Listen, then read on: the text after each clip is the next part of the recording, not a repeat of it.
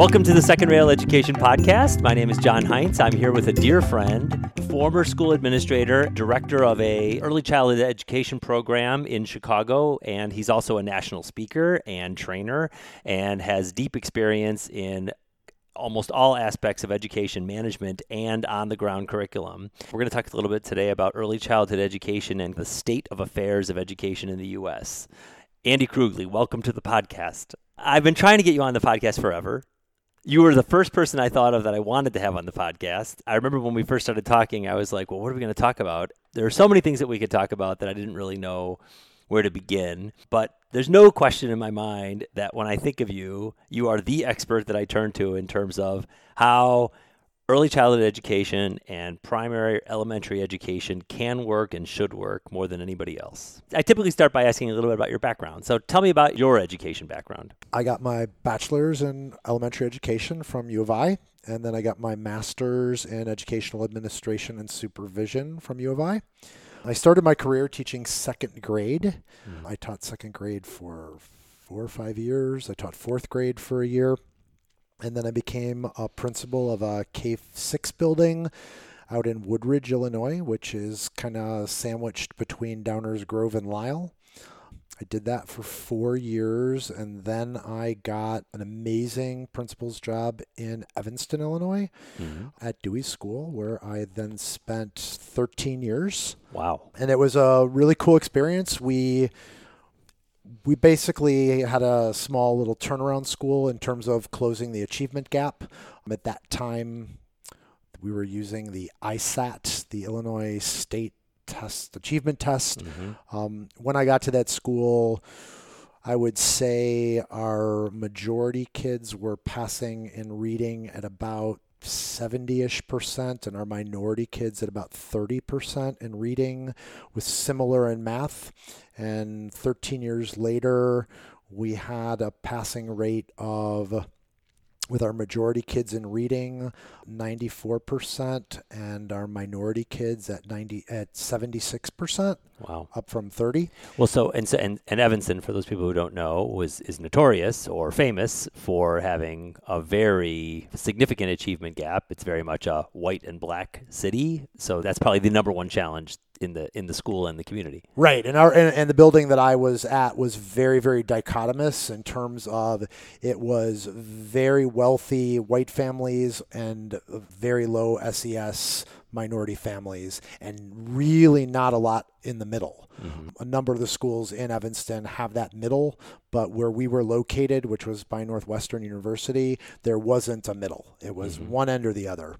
So what do you attribute the success to over your time there? I think two main things. I think one is being in a place for that long, you build your own staff and you build your own team. And because I was there 13 years, it's all about, in the administration world, it's about building the trust of the teachers, the trust of the parents, the trust of the students. The whole community needs to kind of buy into what you're doing. And there was some turnover as well, which allowed me to bring in my own team. And then I think the second piece that really had a huge impact on what we were able to do in the building was we adopted what we call PBIS, Positive Behavior Interventions and Supports. And what that did was really changed the climate of the building. What I've learned, since as I've moved into the world of early childhood education is that all learning takes place in the context of a relationship. So when I take that, what I've just learned, working in early childhood for the past 7 years, and I look back upon what I did in the elementary ed world, is if all learning takes place in the context of a relationship, it's building those relationships. And in order to build the relationships, you need to change the school climate. So when I got to that building, I think my first year there, and this is how I was trained before I learned PBIS and ways of using positive discipline techniques, was if someone does something bad, you suspend them. Right. So my first year there, we had over 70 suspensions, a total of 70 days with like 27 kids total with over 70 days of suspension. 5 years into using positive behavior interventions and supports, which the kids referred to PBIS. They called it Please Behave in School, which I think is really funny. But that number went down to 4 days of suspension from 2 kids. Wow. So, Impressive. and that was about my learning curve as an administrator. And then how did I change the learning curve of the staff? Because what we learned about behavior is that in order to change children's behavior, you really need to change adult behavior. Mm-hmm. And so it was really about how we approached the whole idea of behavior management as opposed to discipline. And you did that through professional development? We did that through professional development. PBIS was a government-funded research-based program. Mm-hmm. We became the first school in Illinois to reach exemplar status using that. That then became part of the response to intervention movement, RTI. And if you looked at that RTI triangle, it got divided in half, one side being academics and the other side being behavior. Mm-hmm. And that's what we were looking at, is how do we deal with the universal behavior? How do we deal with targeted behaviors? And then how do we deal with really specific intense behaviors? And how did you get buy-in from faculty for such an ambitious program? Took 2 years. You know what? But the buy-in came from the data. So we collected data on every single behavior infraction that happened in the building that first year for our baseline. And we analyzed that data monthly. So one of the success stories that I tell is in looking at that data, we found out that the most, what we call office discipline referrals, ODR, the most of those happened between 10 to 9 and 5 after 9 in the morning, because we recorded the time, we recorded everything. Mm-hmm. That's entrance. That was morning entrance. Mm-hmm. And so we started going, all right, what's happening at morning entrance? Teachers are going out to the playground. They're getting their kids who are following behind them like little ducks down. Our building had one long hallway, and they're climbing over each other to get to their lockers. And there was pushing and shoving and fighting and not a lot of monitoring from the staff.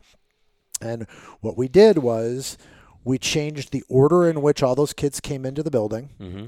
And the room furthest down the hall came in first, so that kids were not climbing over each other. Mm-hmm. And instead of teachers going out and getting their kids and then the teacher walking in front of a line and not seeing what's happening behind them, is we had 2 teachers outside that sent the children in order, and then the rest of the teachers were in the hallways just monitoring the kids coming in.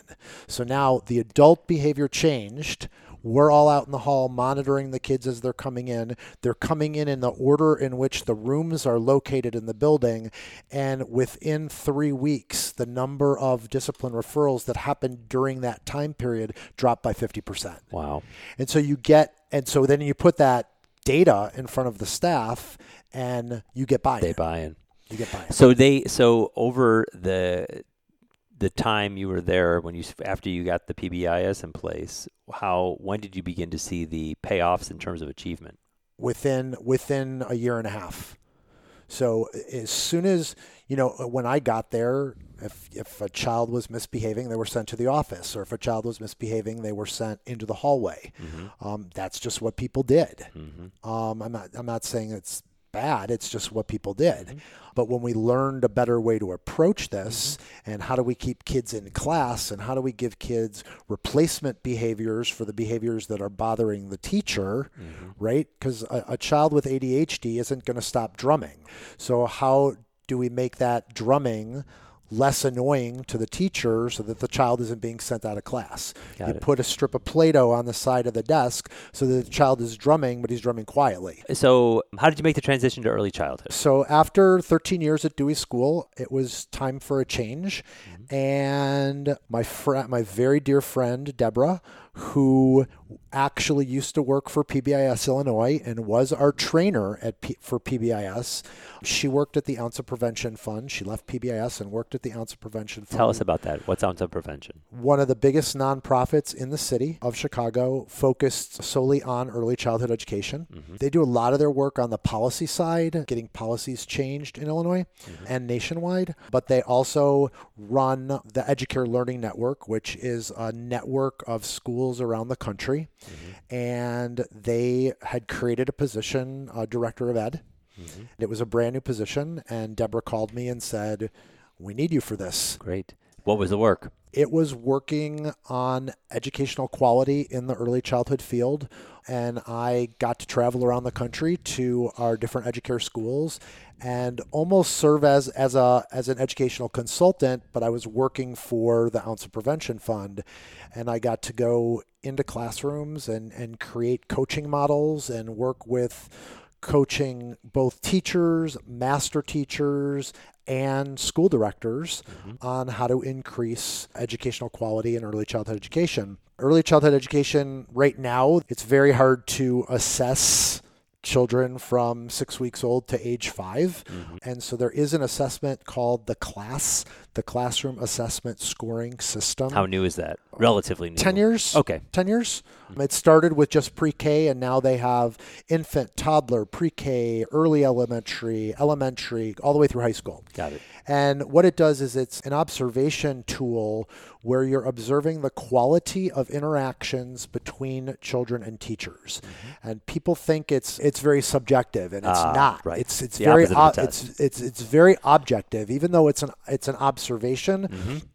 There are very, very specific things that the observers are looking for. Who's doing the observations? Teachers, or are people coming in from outside? Or both? It depends. It depends. Either way can work. You have to be trained Okay. You have to be a trained observer in the class, and you have to go through a very rigorous training program, and then every year you have to be recertified on a very rigorous inter-rater reliability system where you're watching videos and coding them, and it's a scoring system from 1 to 7. And you have to be within 1 point of what they call a master code. So what's the correlation between the performance that students do on that assessment and how they do, I don't know, on more tangible tests and long-term assessments? So on the pre-K class, which is the first one that was developed, it was developed at University of Virginia by a researcher named Bob Pianta. What the research says is there's 3 domains and you can't average the scores. You get 3 separate scores. One in emotional supports, which is that learning within the context of a relationship and what's the relationship between the teacher and the children. Classroom organizational supports, which has to do with behavior management, productivity, and what kids are actually doing. And then the third one is on instructional supports, which falls into 3 different dimension areas: concept development, quality of feedback, and language modeling for young children. So all of those don't sound like things that kids do as much as things that the school or the teacher does. It's how the teacher sets that up for the children. Got it. So is the teacher asking open-ended questions? Is the teacher using a variety of language, complete sentences, lots of different types of words? And what's so how does that forecast? So the correlation is in that domain of instructional supports, a 1 to 2.99 is considered low. 3 to 5.99 is considered mid-range supports, and 6 and 7 are considered high-range supports. Okay. National average is about a 3. Okay. What the research says is that if you get above, that's really low. It's really hard. It's really hard to. I was gonna say that's a hard test. It's a hard. Well, it's hard to get past the idea that early childhood education is child care. Right. Not early childhood education. Right. And so many people aren't thinking about how do I develop concepts in young children? How do I develop language in young children? I just need to provide really cool activities and let kids explore. But there's more to it than that. But what that research says is if you get over that 3.25, that's the threshold where you start to see changes in student outcomes that can last to 3rd grade on individual for kids student tests. Who are in elementary school. 3 years old. Okay. 4 years old. Oh, in elementary school. Okay. So at age 4. What's the earliest you would do this? So you do this assessment in a preschool classroom. Okay. For 4-year-olds. Got it. But what the research says is that if a child is in a classroom where the supports are over a 3.25, that's when the needle starts to move on their individual student outcomes that will last through 3rd grade. And then when this is reassessed in later years based on the model, it's the same outlook. It's basically predicting a 2-3 year outlook of continued success? The domains and the dimensions change with each Okay. age group. So what this is really about is if a child leaves a room that was scoring over a 3.25, or a child that leaves a room that's got an instructional support score of a 5 or a 6, really a high score, they're going to go into kindergarten and first grade more ready. And then when you can individually assess children on whatever it is that they're being individually assessed on, they're going to score higher. So does this drive not only, so this is a measure of quality of school, quality of classroom. Is this also a measure of individual student? Is this used for measuring student achievement? No. Okay. It is, and it's not even a measure of the school. It's the measure of the interactions in that room between the adults in that room and the children in that room. Okay. And Ounce was doing this. Ounce was promoting this, or this is conventional wisdom across the board. So this is all Head Start programs. All Head Start. All Head Start programs across the country. All Head Start programs across the country are evaluated on the pre-K class. Okay, so you were at Ounce. You were going around the country and you were training people on this and more. Right. I was helping them. And I don't want to say I was training them on the assessment. I was training them on how to change the quality of their interactions so that when they were assessed, they would get a higher score. But I wasn't, this whole teaching to the test thing that people talk about, that wasn't my intention. My intention was you need to really understand this tool so that you can change the way you interact with kids so that when you're assessed on this tool, you'll get a higher score and your children will do better. But it's not a test. It doesn't look like a test. It looks like a measure of activities and skills more than a test. Correct. A person is sitting in the room taking notes and then codes the behaviors on a scale of 1 to 7. Right. Okay, so how long did you do that for? So I did that for 3 years, and that was my first foray into early childhood education. I learned a ton. Made me think about all the things, that I would have done differently as a K-5 principal, now knowing all about early education. Well, what's one or two of those? Give me a couple of those. So sure. So elementary education, we're really good at collecting data. We're really good at using data to drive lesson plans, right? Elementary education, not real parent-friendly. When you look at a Head Start program or an early childhood program, the program is about the family. It's not just about the children. It's about the whole family. So there are parents in and out of those rooms and those buildings, and there's a total different feeling about how the early education system treats the family. When they get to the elementary school, it's, you can come in and volunteer, or we'll use you, but they don't have a say in the program other than, you've got a PTA or a PTO that's a governing body, but they're rubber stamping things. Whereas in early ed, you're looking at, we call it a 2-gen model. And what we say is, I don't want to say parents because it's not always parents. So caregiver outcomes plus student outcomes equal family outcomes.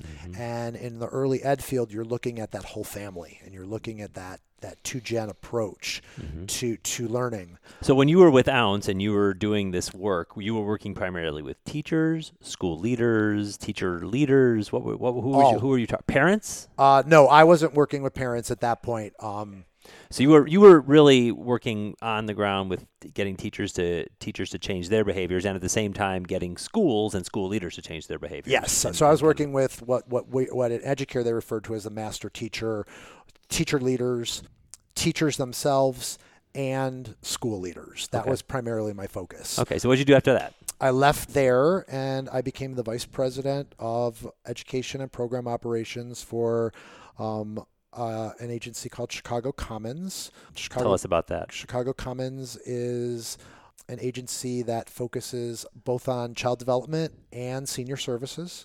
Okay. So in the senior services department, we do in-home health care and adult daycare services. And I had a counterpart vice president who ran that program. And then I oversaw 4 directly operated early childhood schools that we ran, as well as 12 partner schools, which were smaller, independently operated daycare centers that we were partnering with through early Head Start and Head Start funding to bring a private child care center up to Head Start standards. And so I oversaw our 4 directly operated schools, our partner program, and our entire family engagement program. Okay. So I'm sure most of our listeners know of Head Start, but just to maybe set a little lay the groundwork a little bit, Head Start is known in the early childhood education expert circles as being the gold standard of early childhood care, middle of the road, or kind of minimal government activity. Head Start is the gold standard of early education. When you're doing this work, when you're doing this with Chicago Commons, what's the mission of the organization and how does it differ from Head Start? The mission of our organization was about ending isolation and poverty and for low-income families. Got it. So that hits either end, the isolation that seniors feel, the isolation that families living in poverty feel in the child development space.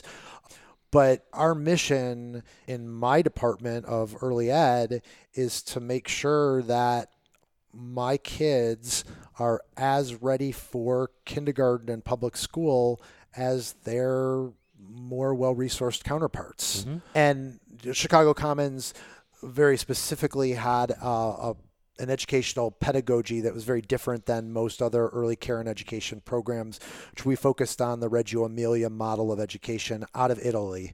You don't see that model being used in low-income settings. You see that model being used in very wealthy settings. What models do you see in low-income settings in Chicago or nationwide?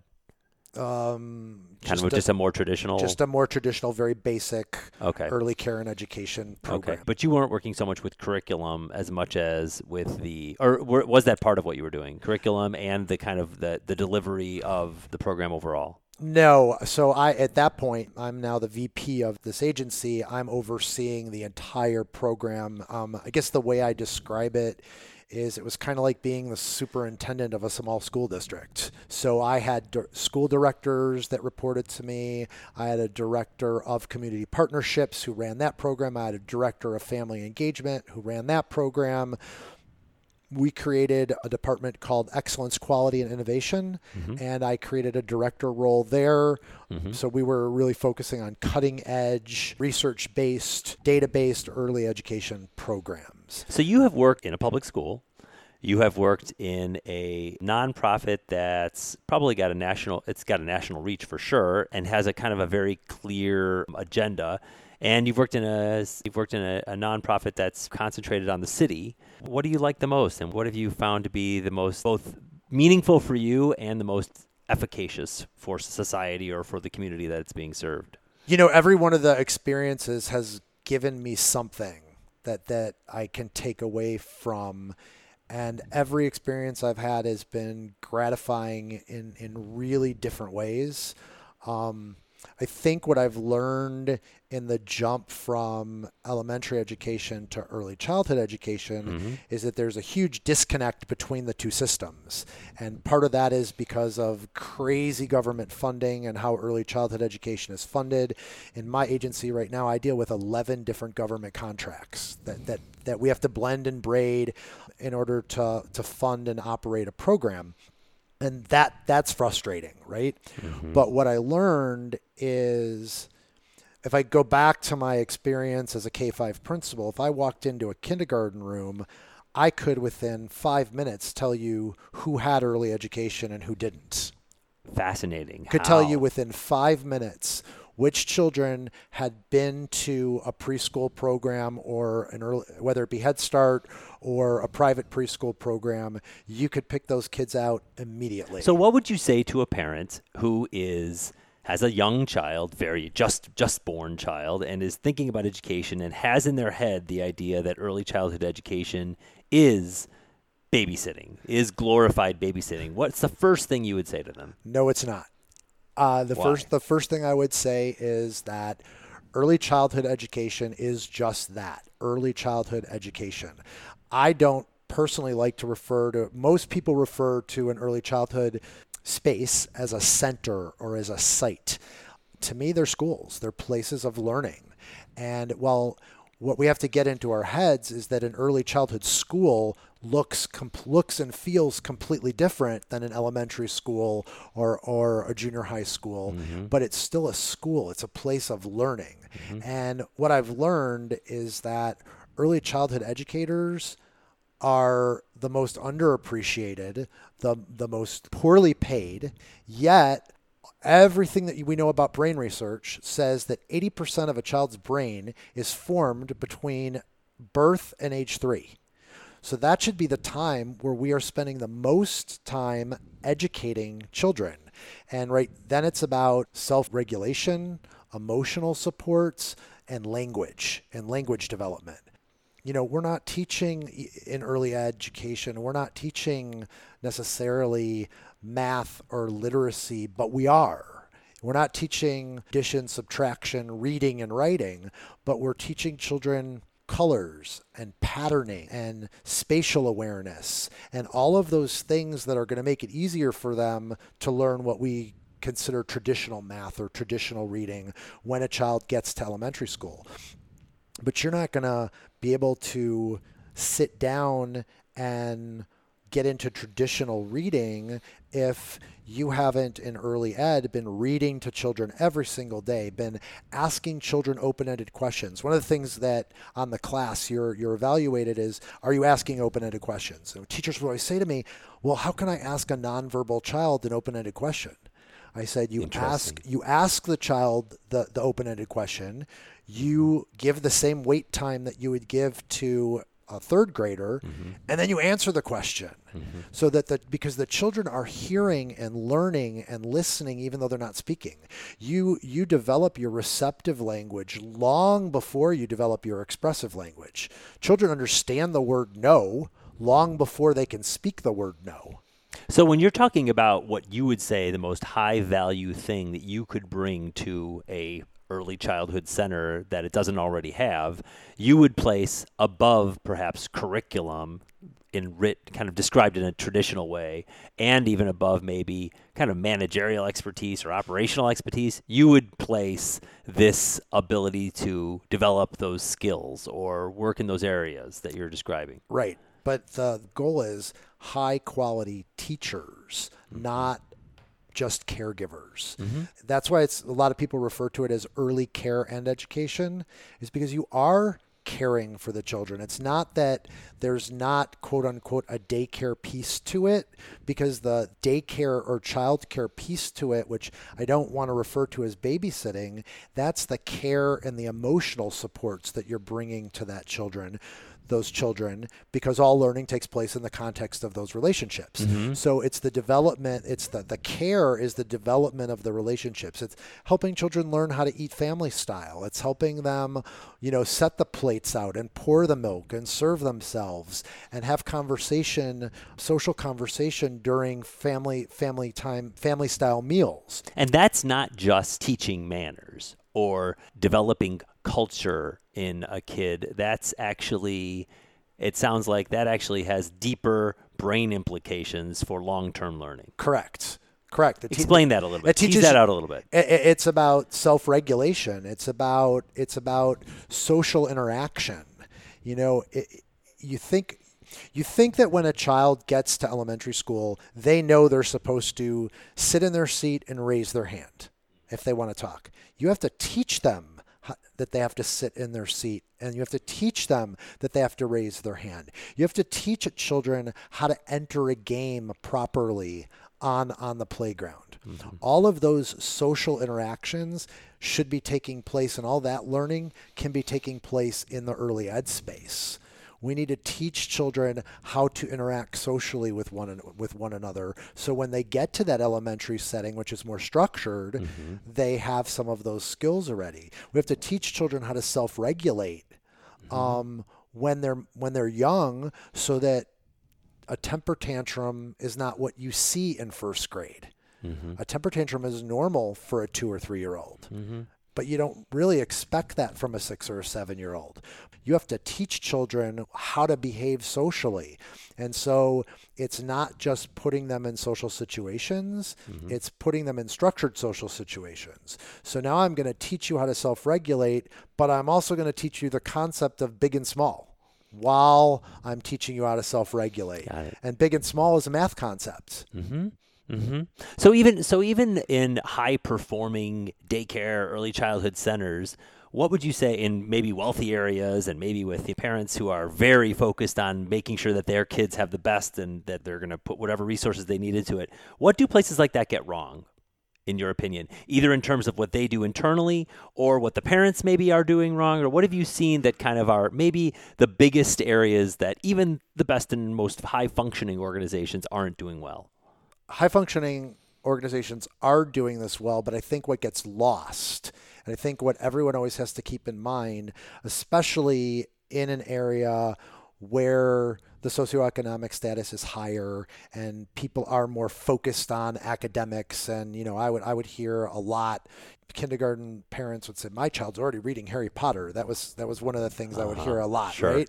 And I would say, I bet your child is word calling Harry Potter and has cracked the code and can read all of those words, but isn't creating meaning out of all those words. Reading is not only just word calling, but it's actually the act of creating meaning.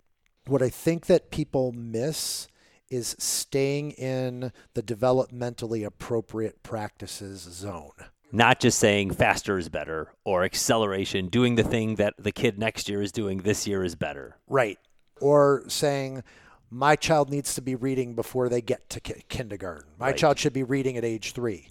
No, at age 3, your child should be behaving like a 3-year-old and starting to know what letters are and starting to know that print moves from left to right, recognizing a letter is a letter, recognizing that the red octagonal sign says stop, and that means that you stop moving. So the choices for a parent who really is concerned about giving their kid a leg up and giving them a competitive advantage in a highly competitive future world, they're going to be saying, well, I want to make sure my kid has an advantage. Therefore, I understand the idea of wanting to accelerate and get them ahead. If they need to be developmentally at these levels, how should a parent, or what's valuable for a parent or a school, I suppose, or a center to be doing to make sure that they're meeting those I don't know, those standards or those skills? What are those? They're standards. Okay.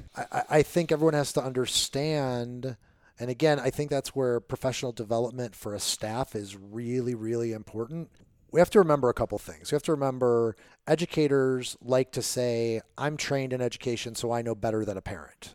I would hear that all the time, especially in the K-5 setting. The child's first and primary teacher is the family, is the parent. So we have to remember that. And just because I went to school and have 2 degrees in education and 30 years of experience in education does not mean that I know better than the parent of that child. I may know educational pedagogy. I may know how to teach that child to read, but I don't know better than that child's parent. That child's parent is their first teacher. So we have to keep that in mind. And I think I think educators lose sight of that a lot. I also think that we have to think about, in this competitive space that we're in, I think that's why a tool like the class was developed, so that we're not forgetting that we do want to teach concepts to these young learners. We do want to make sure that we're providing them with a really rich vocabulary.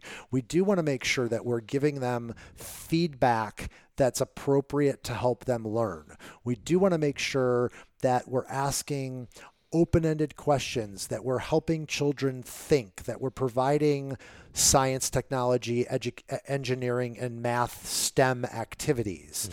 4-year-olds are perfectly capable with playing with gears, which if you think about it is an engineering experience. So we need to provide those high quality, rich experiences that are still developmentally appropriate. Teaching a child how to add and subtract is not necessarily developmentally appropriate for a 3-year-old, but putting manipulatives out on the floor and counting them and pushing them together into one pile from two piles that's the beginning of understanding addition. And we also have to remember that every child develops at a different rate. And just because one child might be reading at age 5, another child might not start reading until age 7. So what do you think about, I know this is a bit of a debate both in schools and probably in early childhood. There's always the decision parents make when they send their kid to an early childhood center, whether it's a licensed center and it has licensed staff, or whether it's just a daycare center, it's more of the babysitter vibe. And same thing in schools, where schools are, quite frankly, there are charter schools now that have non-certified teachers, unlicensed teachers, and there's the Teach for America debate versus the licensed debate. How much do you think that state licensure, either in the state of Illinois or in other states, how much do you think state licensure and university preparation for professional education gets it right? Ooh, it's a huge, loaded question, John. I think that licensure is very important, but I also think that there are certain aspects of licensure that are ridiculous. Okay? So in Illinois, in the Department of Children and Family Services licensing standards, so DCFS licenses the early childhood people. Yes. You have to be a licensed provider, and DCFS is the licensed provider. Now, are there a list of licensing standards that I think are incredibly important for the safety of children? Absolutely. And you don't get that in a non-licensed center, right? You're really focused on safety. On the other hand, on the flip side of that, there are antiquated licensing standards. And I'm going to give you one that blew up on the program director's listserv last year. This question came up: how many licensing reps, when they come out to your center, are checking to see that you have 2 quarters in your first aid kit? Now, you have to have a first aid kit, and you have to have that first aid kit whenever you leave the room. If you go on a walk, yes, you should take that first aid kit with you. That's a licensing standard. Mm-hmm. Can a child ever be left unsupervised? No, that's a licensing standard. That's an important licensing standard, right? Mm-hmm. Are you going to get dinged by your licensing rep if you don't have 2 quarters in your first aid kit? You know what the 2 quarters are for? No. Payphone. Oh, wow. So what you're saying is that the licensing standards for DCFS, at least, are too low. I'm just saying that some of them are antiquated. And I'm saying that the licensing standards are important, but I think that they need to be relooked at more often. So how much of the stuff that makes... Do you need 2 quarters? Do you need 2 quarters now to make a phone call? No, right. So how much do you think that... You can't even find a payphone. Right. How much do you think... And why would you want to? How much do you think that early childhood education standards are being taught in those programs, or being... the education part of early childhood education, how much is that being prepared for in the licensing standards? Because certainly in schools for certified licensed teachers, the professional license standards are at least ostensibly talk about curriculum, and they talk about learning and teaching. They don't really drill down on it a lot, but it sounds like for DCFS, for those licensure standards, the bar is much more focused on safety. And so is there any discussion of curriculum or of learning standards or of the stuff that you were working with OUNCE? There's discussion of teacher qualifications, and there's a huge shortage of early childhood teachers right now. I assume because of pay.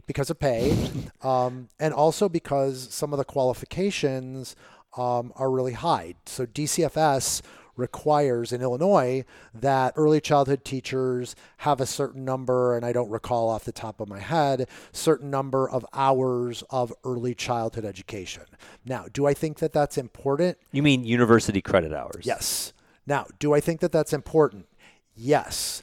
But do I think that there are also alternative ways to get those credentials? Absolutely. Mm-hmm. So for instance, I have a master's degree in educational administration, and I have a bachelor's degree in elementary education. Mm-hmm. And on my transcripts, I do not have any early childhood coursework. Maybe 1 class in child development, which would equate to 3 credit hours. I can run a $14 million arm of my agency that's all early childhood, but I am actually not qualified to be a director of one of my schools or a teacher in one of those classrooms because I do not have enough early childhood credit hours on my transcripts, but I have way more knowledge and experience than many, many people entering the field. What's the impact of that? Because some people would say it's fine for there to be managers or administrators who are doing functionally operational HR, managing humans thing, and they don't need that technical expertise, if you want to call it that. And then there are other people who say you should never be managing early childhood or you should never be managing teachers in schools without having that expertise. I think there's the happy medium there. Just because you have a teaching certificate or a teaching license, does that make you a good teacher? So is a credential or a license a proxy for quality? Or is it really quality? And so I think that there's a happy medium. Do I think that you should go into a classroom and be teaching children if you haven't been trained to teach children? Absolutely not. Absolutely not. You need to be trained how to teach children. Does it have to be a traditional licensing from an accredited university? A lot of people would argue both ways. Yeah. And you know, I could walk down either side of the street on this one. I think that you need to be trained to do what you're doing, but how you're trained, there are many different paths to be trained. I got my training on the job. Should I have been allowed when I started at the Ounce to go teach in a preschool classroom? Absolutely not, because I didn't know a whole lot about early childhood education. Could I teach in an early childhood classroom now? Absolutely. Am I allowed to? No. So I think that what we have to stay open to is that there are many different paths to get the qualifications that you need to do the job, not just one. So if you were a parent today and you were sending your kid to an early childhood center, you would absolutely pick a licensed center. I would pick a licensed center, and then I would want to know what the average class scores at that center were. The class scores on what scale? On the emotional, organizational, and the Head Start instructional scale. Yeah, the 0 to 7 scale. And what's the number you would look for? For emotional supports, it'd have to be over a 5. For organizational supports, it would have to be at least a 4.5. And for instructional supports, I would want to see a 3.25 or higher. Let's talk a little bit about management, because you've obviously a big part of what you've been doing for a very long time has been working with adults and managing adults and organizations. We all know that historically schools, and I presume it's a little bit less true in early childhood centers, but schools have had teachers operating in silos where they're not talking to each other a lot and responsible for kids on their own. And that's going away as we have more data, as we have more evidence of what works and what doesn't work. I'm curious about how you move organizations. How do you move people, and what have you seen success with? You mentioned earlier your experience of getting buy-in when you were in Evanston and how you showed the data. What else seems to work? I go back to trust. I think that the only way to truly manage people is for them to trust and respect you. They don't have to like you, but they have to trust and respect you. So while every place where I've worked, people may not have liked me, I believe that they knew that I knew what I was talking about. And so you have to know your stuff if you want to manage people. You have to know your content knowledge, but you also have to know how to work with people. And that's hard. I read 2 incredible books this year. One was called The 5 Dysfunctions of a Team, and one was, and the first dysfunction is trust. One was also called The Leadership Pipeline.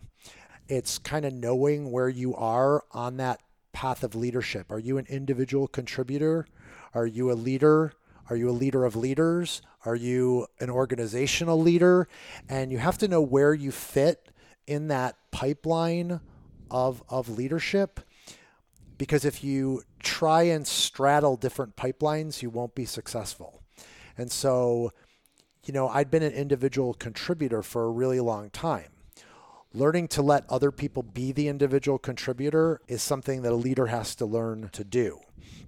Becoming a leader of leaders, that's a big step. You have to not micromanage. You have to let your leaders learn through their actions with your guidance. That's a hard thing to learn how to do. Yeah. That's a really hard It's an even thing harder thing to actually do. Yes. Right. Well, so talk about the future. What do you see as the need, both in Illinois, maybe Chicago, but Illinois, and maybe even nationwide? What do you see as big picture, where you see education needing to go? I think that we put people in leadership positions that are really good individual contributors, but maybe aren't ready to be a leader. Or just because you're a really good teacher doesn't mean that you're going to be a really good leader. And I think that we need to think about, do you want to be a leader? Are you being thrown into a leadership role because you're a really good teacher? Because that maybe you just meant to be a really good teacher. It's recognizing where people fall on that continuum. How about in terms of curriculum, or in terms of operations, or in terms of assessment, or in terms of just broadly speaking, what we're doing in this country that is working or is not working for children? I think that we're just now, especially in the early childhood space, we're just now starting to learn how to use data the way the K-12 system has always used data. Again, I don't like making data high stakes, but data should be used for continuous quality improvement.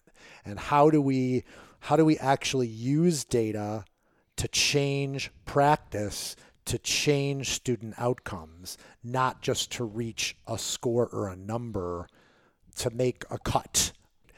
But are we using data, and do I take the data and then use that data to change how I lesson plan, how I plan for my building, if I'm a school leader, but with the goal being always focusing back on the child and the family. How are we using the data to change the outcomes for that child or that family? So one last question. As an out gay academic leader and professional, you're renowned in the community and you're well known for being a model to a lot of up and coming members of the LGBT community. Talk a little bit about what it's like to be a member of the LGBT community and in education. Yeah, that's crazy. Because if I think about when I went into education, elementary education, I was scared to death that if someone knew I was gay, I would never get a job, that I would immediately be pegged as a pedophile or a child abuser, that parents would not want their children in my classroom if they knew. I was lucky that the first principal that I had knew and was super cool and didn't care, but I never got over that fear. And it was 5 or 6 years into my career as a second grade teacher that I slowly started to come out, and I did it in a very cautious manner. I'll never forget being at a bar mitzvah of a colleague's son, and there was someone that I didn't know at the table who was talking about his son, and that his son wanted an easy bake oven for Hanukkah, and that this dad was mortified by that, and I said, well, are you going to get him the oven? And my colleague that was sitting next to me is literally kicking me under the table. Don't say what you're going to say next. Don't say what you're going to say next.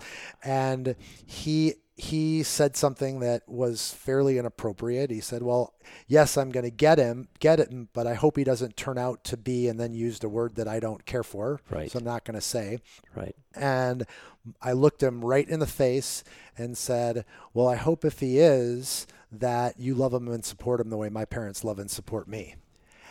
I thought the guy was going to fall over. And I said to him, you never know who you're talking to. I think he learned a lot that day, and I learned a lot that day about being brave. When I entered my second principalship in Evanston, I made the decision to enter out, not to be in that role and slowly come out, but to enter out. And I think that my doing that served as a role model for some children in that building that I know of. I had a teacher who was gay, and I'll never forget him coming to my office, and he said, I think I just came out to my class, and I'm not sure how that's going to go over. And I said, we'll take care of it, because someone's going to come and complain to the gay principal about the gay teacher. And to this day, and I see him maybe once a year, and I haven't been at that school. He hasn't, but he left before I did. So we haven't worked together in over 10 years. We still see each other. We still see each other at least once a year. And I love reading his Facebook posts about how he's helping his students, because he's an out gay teacher and proud. And he said, I helped him do that because I allowed him to come out as a teacher. It still is scary sometimes, but I live in a blue liberal state. I'm in a blue liberal community. I was there. In fact, I was working at the Ounce when the marriage equality bill in Illinois passed. And my supervisor, I don't know how I got it, but I got a ticket to that signing of Governor Quinn. And at UIC. At UIC. And she said, go, she said, I'm not even giving you a vacation day, just go. I got there, and I got there pretty early, and I don't know how it happened, but all these people with these free tickets ended up in like this peanut gallery area. They took the first 100 people, and we got to sit in the first 3 rows, and I got to sit in the second row of that event. That was a life-changing event, and I went from there to the gay bar across the street from my house, was on the news that night because I was there, and I was incredibly moved by it. And then 2 years later, to be in the situation where I'm sitting at home watching the Supreme Court make gay marriage legal and crying and thinking, when I entered my field in 1988, that I never thought I would ever live to see that, right? Right. Sitting across from you wearing a wedding ring, right? Never would have thought that I would see that. Right. I was on the news that night too I ended up on the news for both of those events. It was so validating. It says, I can be a second grade teacher and be gay, because you know what? I can get married now. I don't have to be afraid. I was afraid that if anyone knew, I would never get a job. To now, I can actually get married. Watching kids come out earlier and earlier because it's okay. And I think back to, if it was okay when I was growing up, I would be a different person. Now, do I want to be a different person? Yes and no. I mean, would I like to be married right now? Yes, right? So, find me a husband, John. Dance carefully around that one, but yes. But the point being is kids need. I didn't have any role models, and now I can be a role model for kids that I couldn't be when I started in this career. So, what advice would you give to a young gay teacher who's just getting started? Not to be afraid. It's legal to be gay and married in this country, and there's no reason that you have to be afraid anymore. I mean, and I see that all the time still. People say, I'm discreet, or I'm not, whether they're teachers or not. There's still a whole group of 21, 22-year-olds that still aren't comfortable in their own skin, and that makes me sad, because I couldn't be comfortable in my own skin because I was scared. You don't have to be scared anymore. Yeah. So just be comfortable in your own skin. Yeah. So what's next for you? What challenge do you want to take on? What are you looking forward to? What is something that you would love to take on or see accomplished? I want to really, really focus on quality education. I want to focus on how do you create the most impact for children and families. And what I want to spend the rest of my career doing is say, you need to focus on issues of excellence and doing what's best for kids and families. That's what I want to do. Got it. So I always end with giving you a chance to kind of put yourself out there. If people want to get a hold of you, what's the best way to get a hold of you? Best way to get a hold of me right now is my website, which just launched, www.andrewkrugly.com, and that's AndrewKrugly, no E. Got it. No E. Well, this is great, Andy. Thank you so much for doing this today. It sounds like you're on the precipice of something major, so we'll have to have you on again in a little while and see what's spinning out. I hope so. Thanks for this opportunity. That's great. Thanks for joining me. I want to thank my guests. Thank everybody for listening. I'd like to thank Mary Heinz for doing the editing, Ted Enley for doing the music that starts and ends the podcast. And I'd like to thank you for listening. If you have any ideas for the podcast, I am just getting going and would love to hear feedback from you.